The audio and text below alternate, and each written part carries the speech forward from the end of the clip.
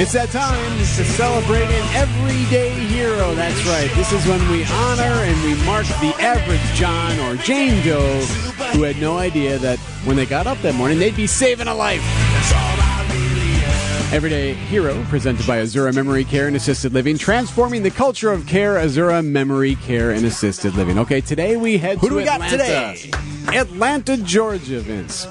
A Chick-fil-A worker. Her name, Mia, 18 years old. She was working the drive-thru line. You know how at Chick-fil-A sometimes they'll have them out there kind of like positioning, moving, taking the order actually outside the store. It's an operation. They have people outside, so it's not necessarily talking into the speaker. Right. There's always so like somebody's up to the window. Yeah. Right? There's like 3 dozen cars that are always lined up at these places. Anyway, that's not the story. Liliana Leahy posted on Facebook on Monday calling Mia, a worker at Chick-fil-A, a hero. Why? Well, here's what happened. Liliana pulled up to the Chick-fil-A, and her 3-year-old daughter was in the back seat. Her 3-year-old daughter's name is Thea. She started making a weird choking sound as they were stuck in the line in the drive-thru.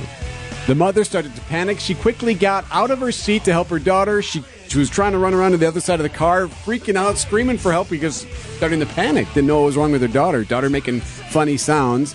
They realized that she was choking on something. So Mia, the 18-year-old Chick-fil-A staff worker, dropped all of her stuff, dropped her device or whatever she has there when she's out in the line, grabbed the car, opened the door, pulled the kid out, did the Heimlich, and out shoots a quarter.